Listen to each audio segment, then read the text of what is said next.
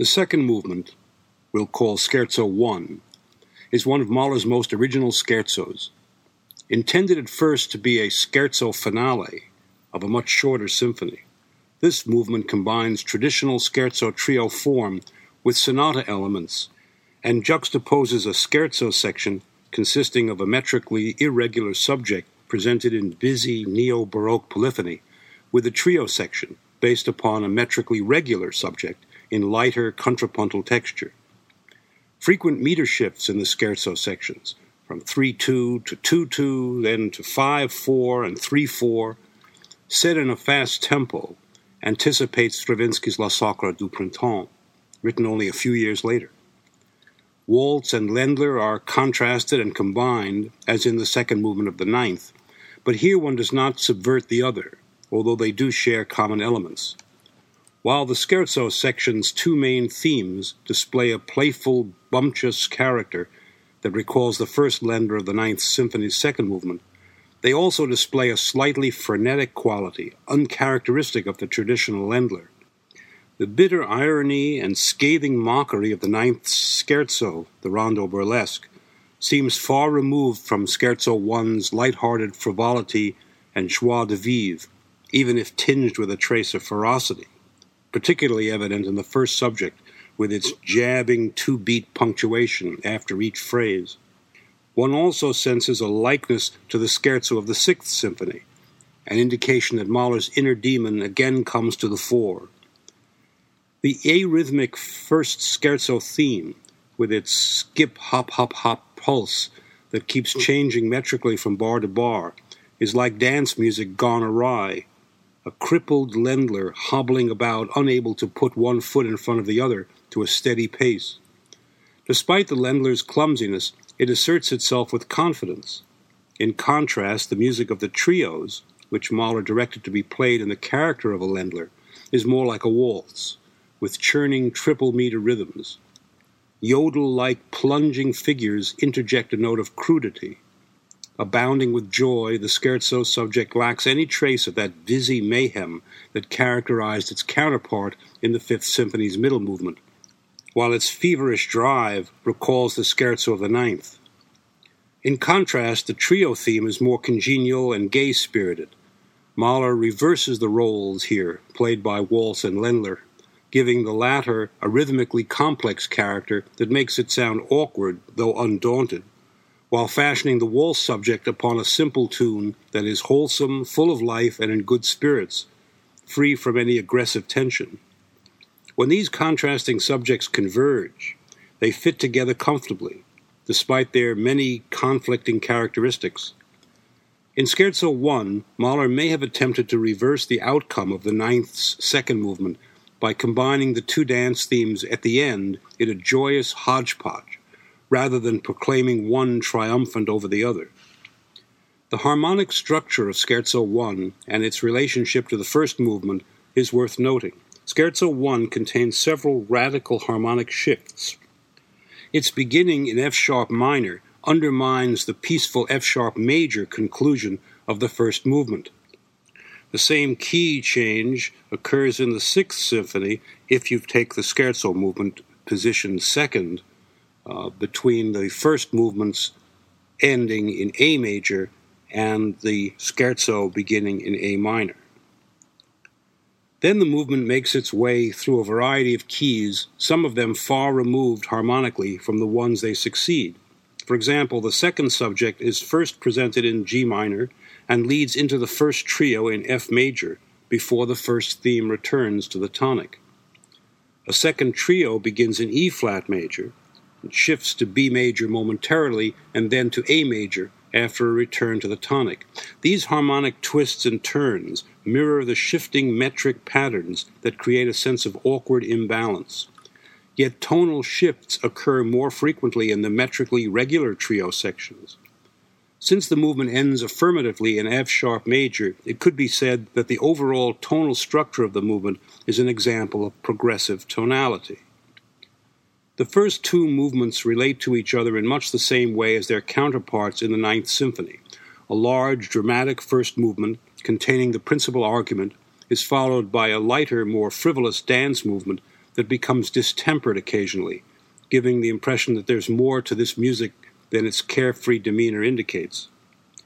Much the same is true of the allegro-scherzo combination of movements in the Sixth Symphony, but in that coupling, the scherzo is a parody of the allegro, whereas in the Tenth Symphony, the connection is not as direct, reaching back to the Ninth for a reference point. A horn choir opens the movement with a peasant dance rhythm set off balance by meter shifts in each bar. Two rhythmic figures presented at the very beginning conjoin to form the basic dance rhythm of the first subject, a three-note mordent in anapestic rhythm, followed by hopping repeated quarter notes, 4 of them at first, then shortened to 2 or 3, and a grace-noted half note.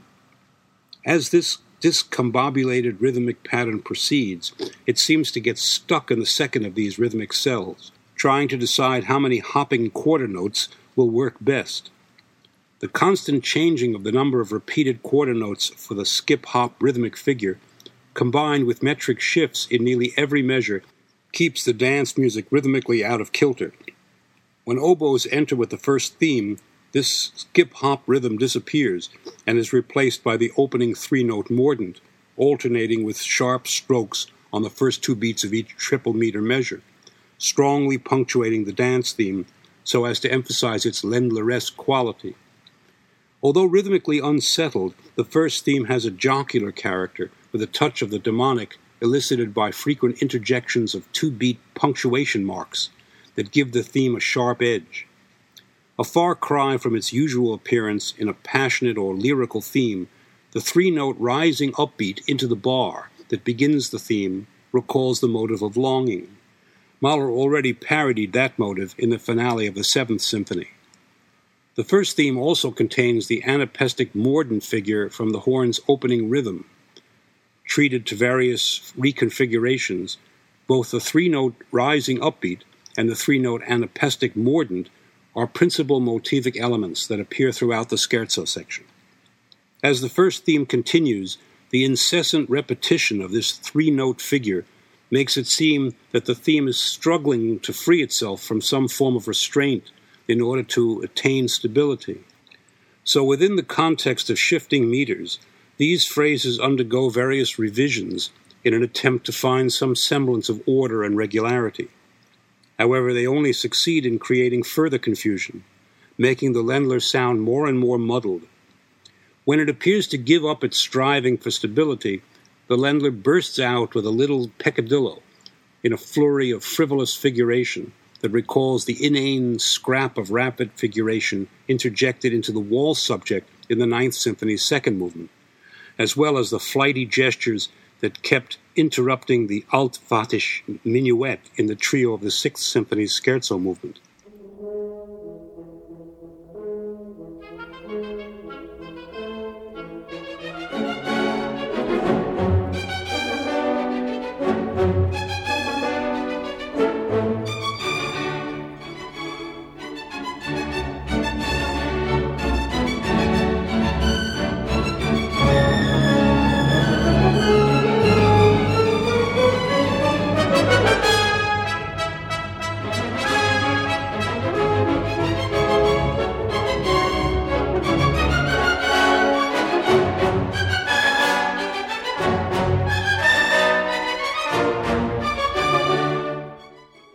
Meanwhile, horns try to move the theme forward with thematic material that will return in the second scherzo, thus extending the first subject until it telescopes into the return of the introductory skip-hop-hop rhythmic pattern on the trumpets.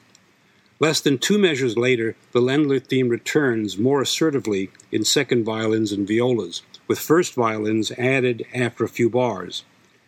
After this jovial, though unstable dance theme is restated, a scrap of the peccadillo figuration sends it packing.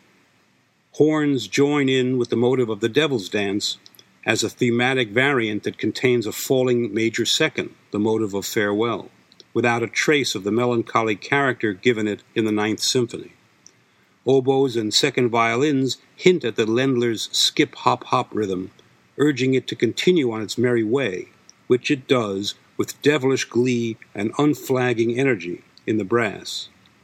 Woodwinds and violins playfully present a counter-theme that intertwines with the Ländler.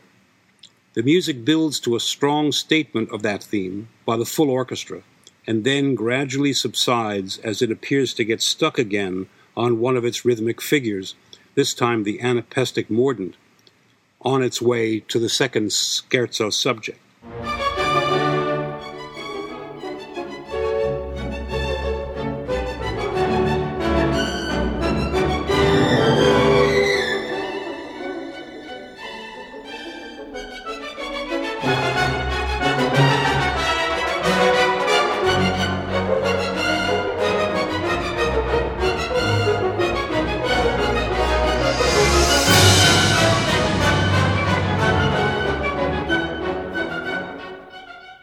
Violas continue a rhythmic pattern based upon the anapestic mordent, and two horns return with the shifting metric pattern, ushering in the second theme in B-flat major. Mahler reconstitutes the rising three-note upbeat, the flighty figuration, and the anapestic mordent of the first subject into a new theme, stated meagerly by the second violins, and kept off balance by the constantly shifting meters. The second theme shares much with the first theme, and even might be considered a reconfiguration of it, although it lacks the first theme's sharp edge. Mahler uses the falling eighth note figure that began the second theme as rhythmic accompaniment.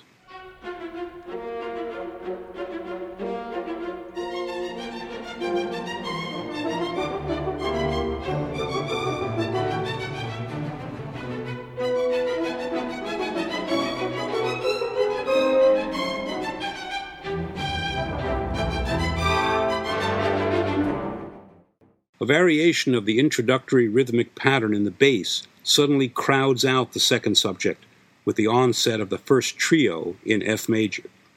It is actually but a revised version of the second subject, which tries to develop into a full-blown theme for a few measures until a horn brings back the second theme as a mirror image of the first. Woodwinds expand upon the second subject by incorporating the grace-noted half note and bouncy, repeating quarter notes of the dance rhythm from the introduction.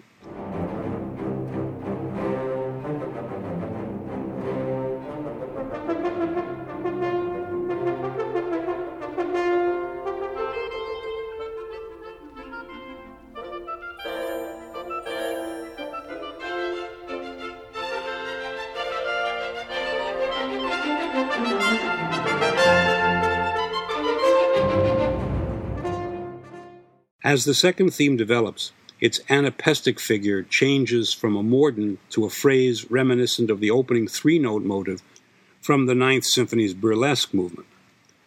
After bouncing back and forth between woodwinds and strings, the second theme finally gives way to the introductory horn theme that is soon left alone to reintroduce the first theme in the tonic key. An extensive development adds an element of sonata form to the scherzo trio design. Soon the first theme becomes ruffled and presses forward nervously, telescoping on an extension of its opening measure into the second trio, as if in a huff.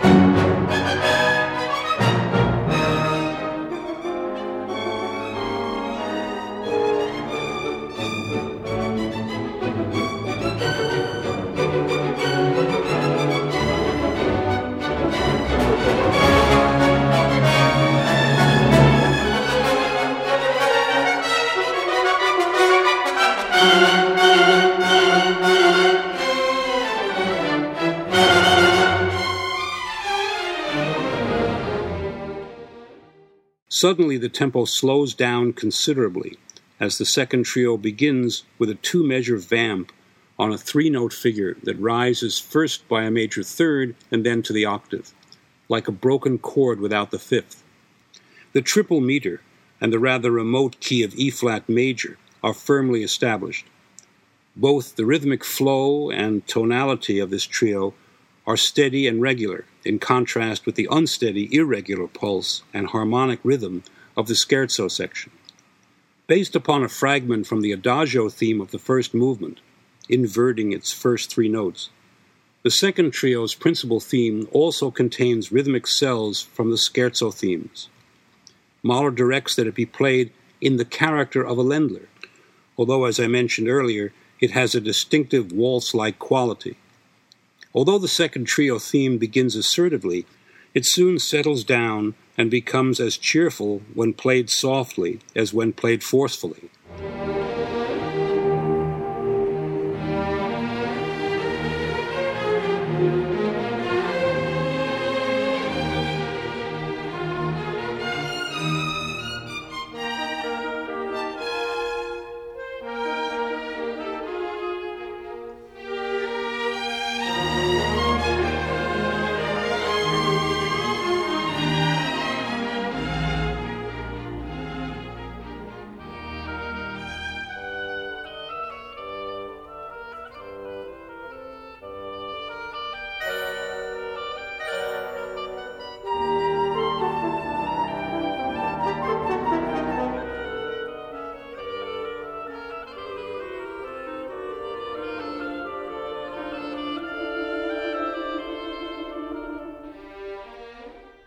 As the second theme develops, Mahler frequently inverts its opening diatonic three-note figure and sets it in contrary motion with the original rising version. Rhythmic and thematic elements recall the trio of the Ländler movement from the first symphony and the early Wunderhorn song Verlorene Mühe. After a key shift to B natural, the second trio theme becomes even more light-hearted before E-flat major returns, bringing with it another inversion of this waltz cum Ländler theme, with super-octave glissando leaps that follow each repetition of its falling three-note figure. Violins and woodwinds enter into a dialogue on countervailing elements of this theme at the conclusion of the second trio section. Without closure or transition, the trio theme is interrupted abruptly in midstream by the return of the first scherzo subject.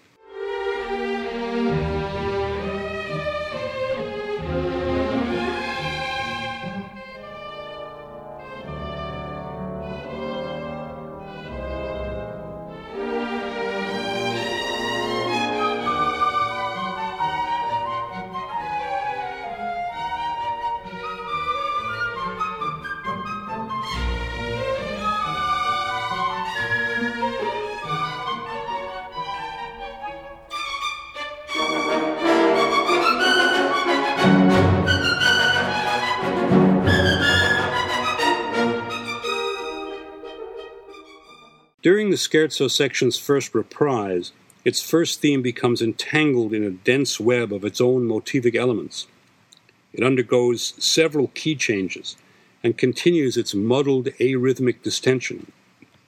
It is apparently unable to decide just how many repeating eighths it wants to hop to when playing the introduction's rhythmic pattern. When the music softens for a few measures and the orchestra shrinks to a brass quartet, a hint of the trio's waltz theme appears in the trombone and tuba underneath the first subject, played by two trumpets. Tempo 1 becomes fairly rapid when the second subject returns in F-sharp minor, moving to D major. It sounds even more like an abbreviated version of the first theme than it did earlier. A few measures before the trio's reprise, a hint of the waltz theme's opening three-note figure on a rising variant is played by trumpets and trombones, joined with its inversion on a syncopated rhythmic pattern in violins and woodwinds. With an emphatic statement of this inverted phrase played in quarter notes, the transition to the trio section's reprise is accomplished.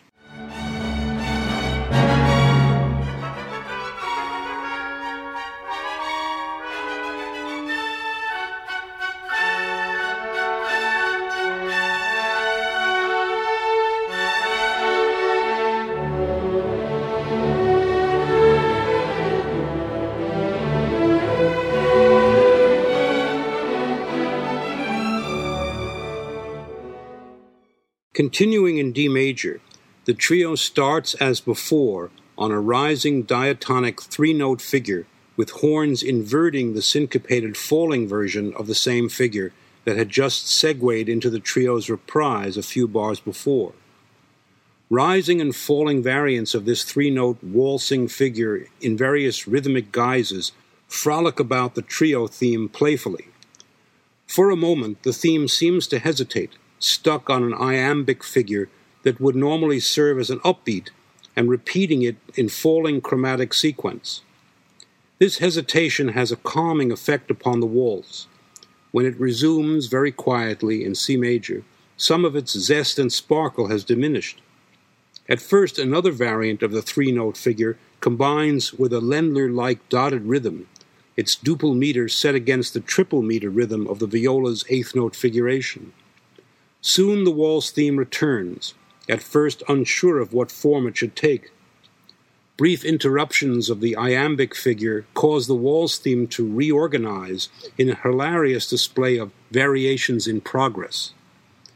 A fragment of the theme is isolated in violins, its upbeat reduced to a flickering grace note that falls by a seventh, adding a comic touch. As with the waltz from the second movement of the Ninth Symphony, the churning rhythms of the trio theme create a circus-like atmosphere.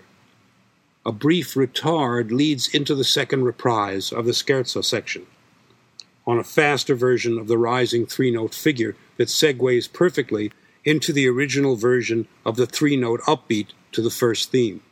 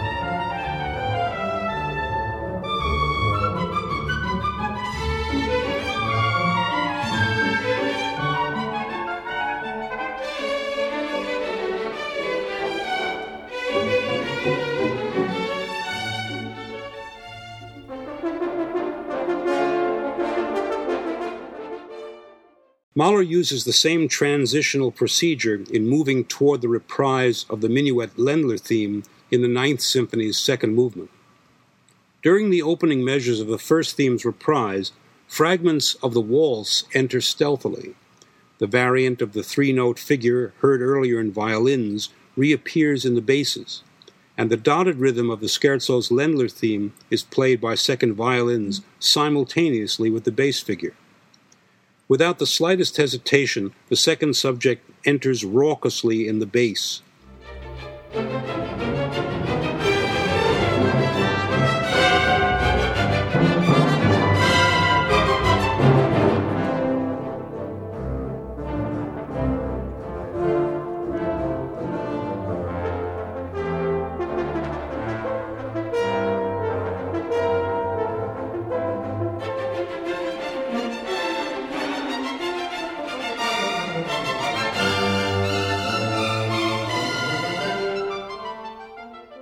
Mahler's treatment of various rhythmic elements is reminiscent of the development of the scherzo subjects in the scherzos of the Sixth and Ninth Symphonies.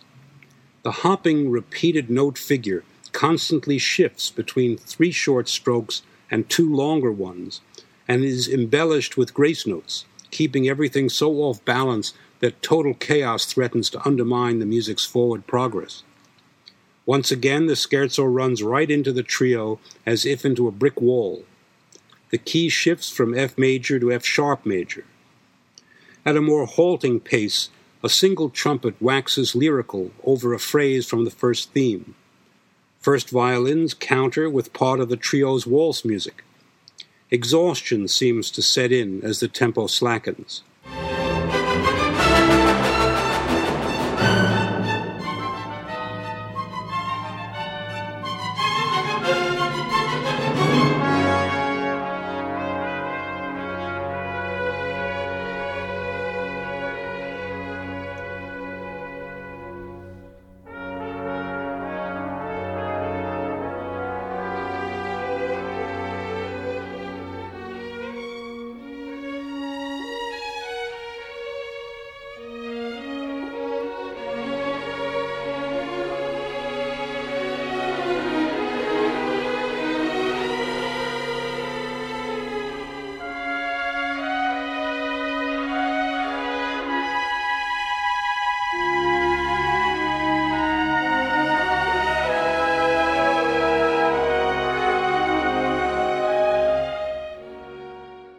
Gradually, the waltz theme gets going at an easier, more relaxed pace, as if daydreaming. Frequently shifting meters, characteristic of the scherzo, invade what was once the fairly stable territory of the trio. The music becomes more lilting and dreamy-eyed in its weariness. One is reminded of how the waltz from the scherzo movement of the Fifth Symphony suddenly slowed down, as if questioning its own frivolity. The syncopated dotted rhythmic figure that gives the waltz a Ländler-like quality is but an inversion of the trio theme from that movement. As that figure develops, a horn hints at the music of Scherzo II, the fourth movement, when an oboe with violins repeat the extended Ländler figure. Violins emphatically stomp on a bit of the waltz's whirling figuration, giving the impression that they have had enough of this foolish daydreaming. And so they have, for the music stops short after the violin's audacious outburst, and the scherzo subject abruptly returns, as fresh and vital as ever.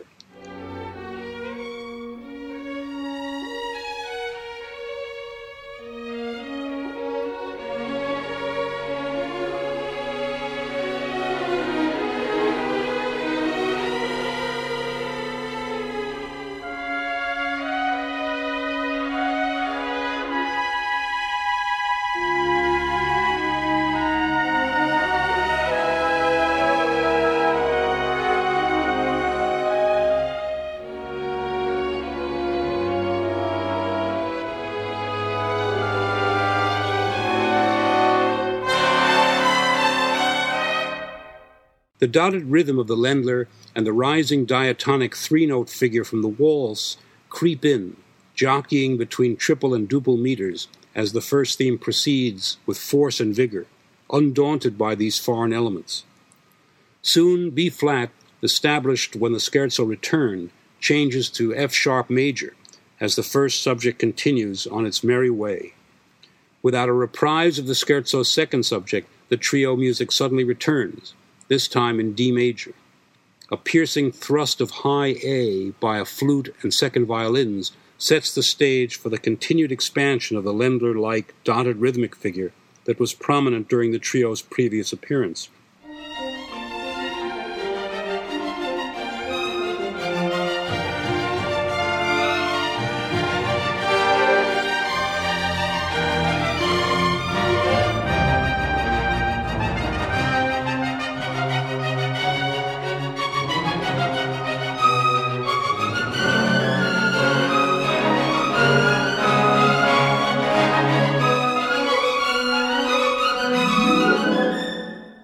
From here, thematic elements from both scherzo and trio integrate contrapuntally and build to a powerful climax for full orchestra, in which the first scherzo theme combines with fragments of both the waltz and the second subject.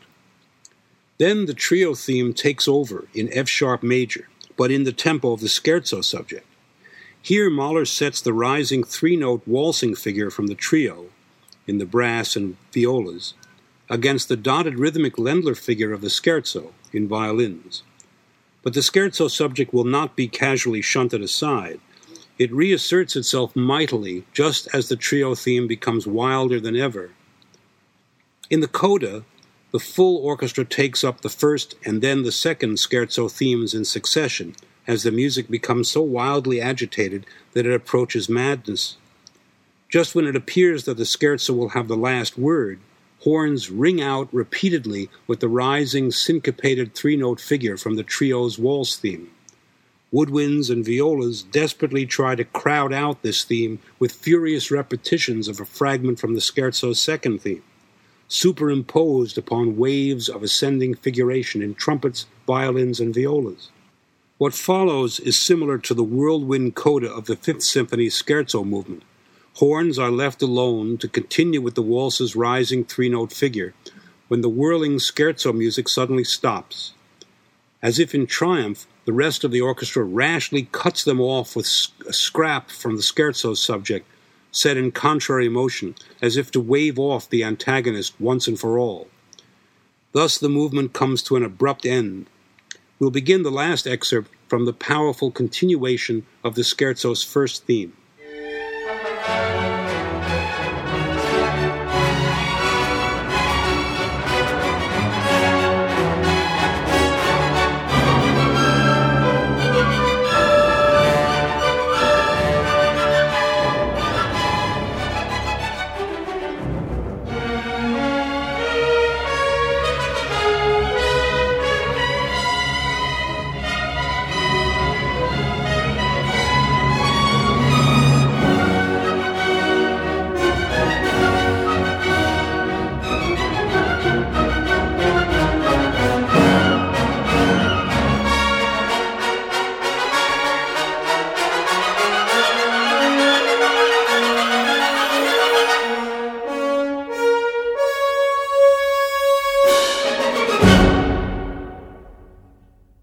What at first seemed to be nothing more than contrasting dance subjects soon becomes increasingly competitive and ultimately antagonistic by the movement's end.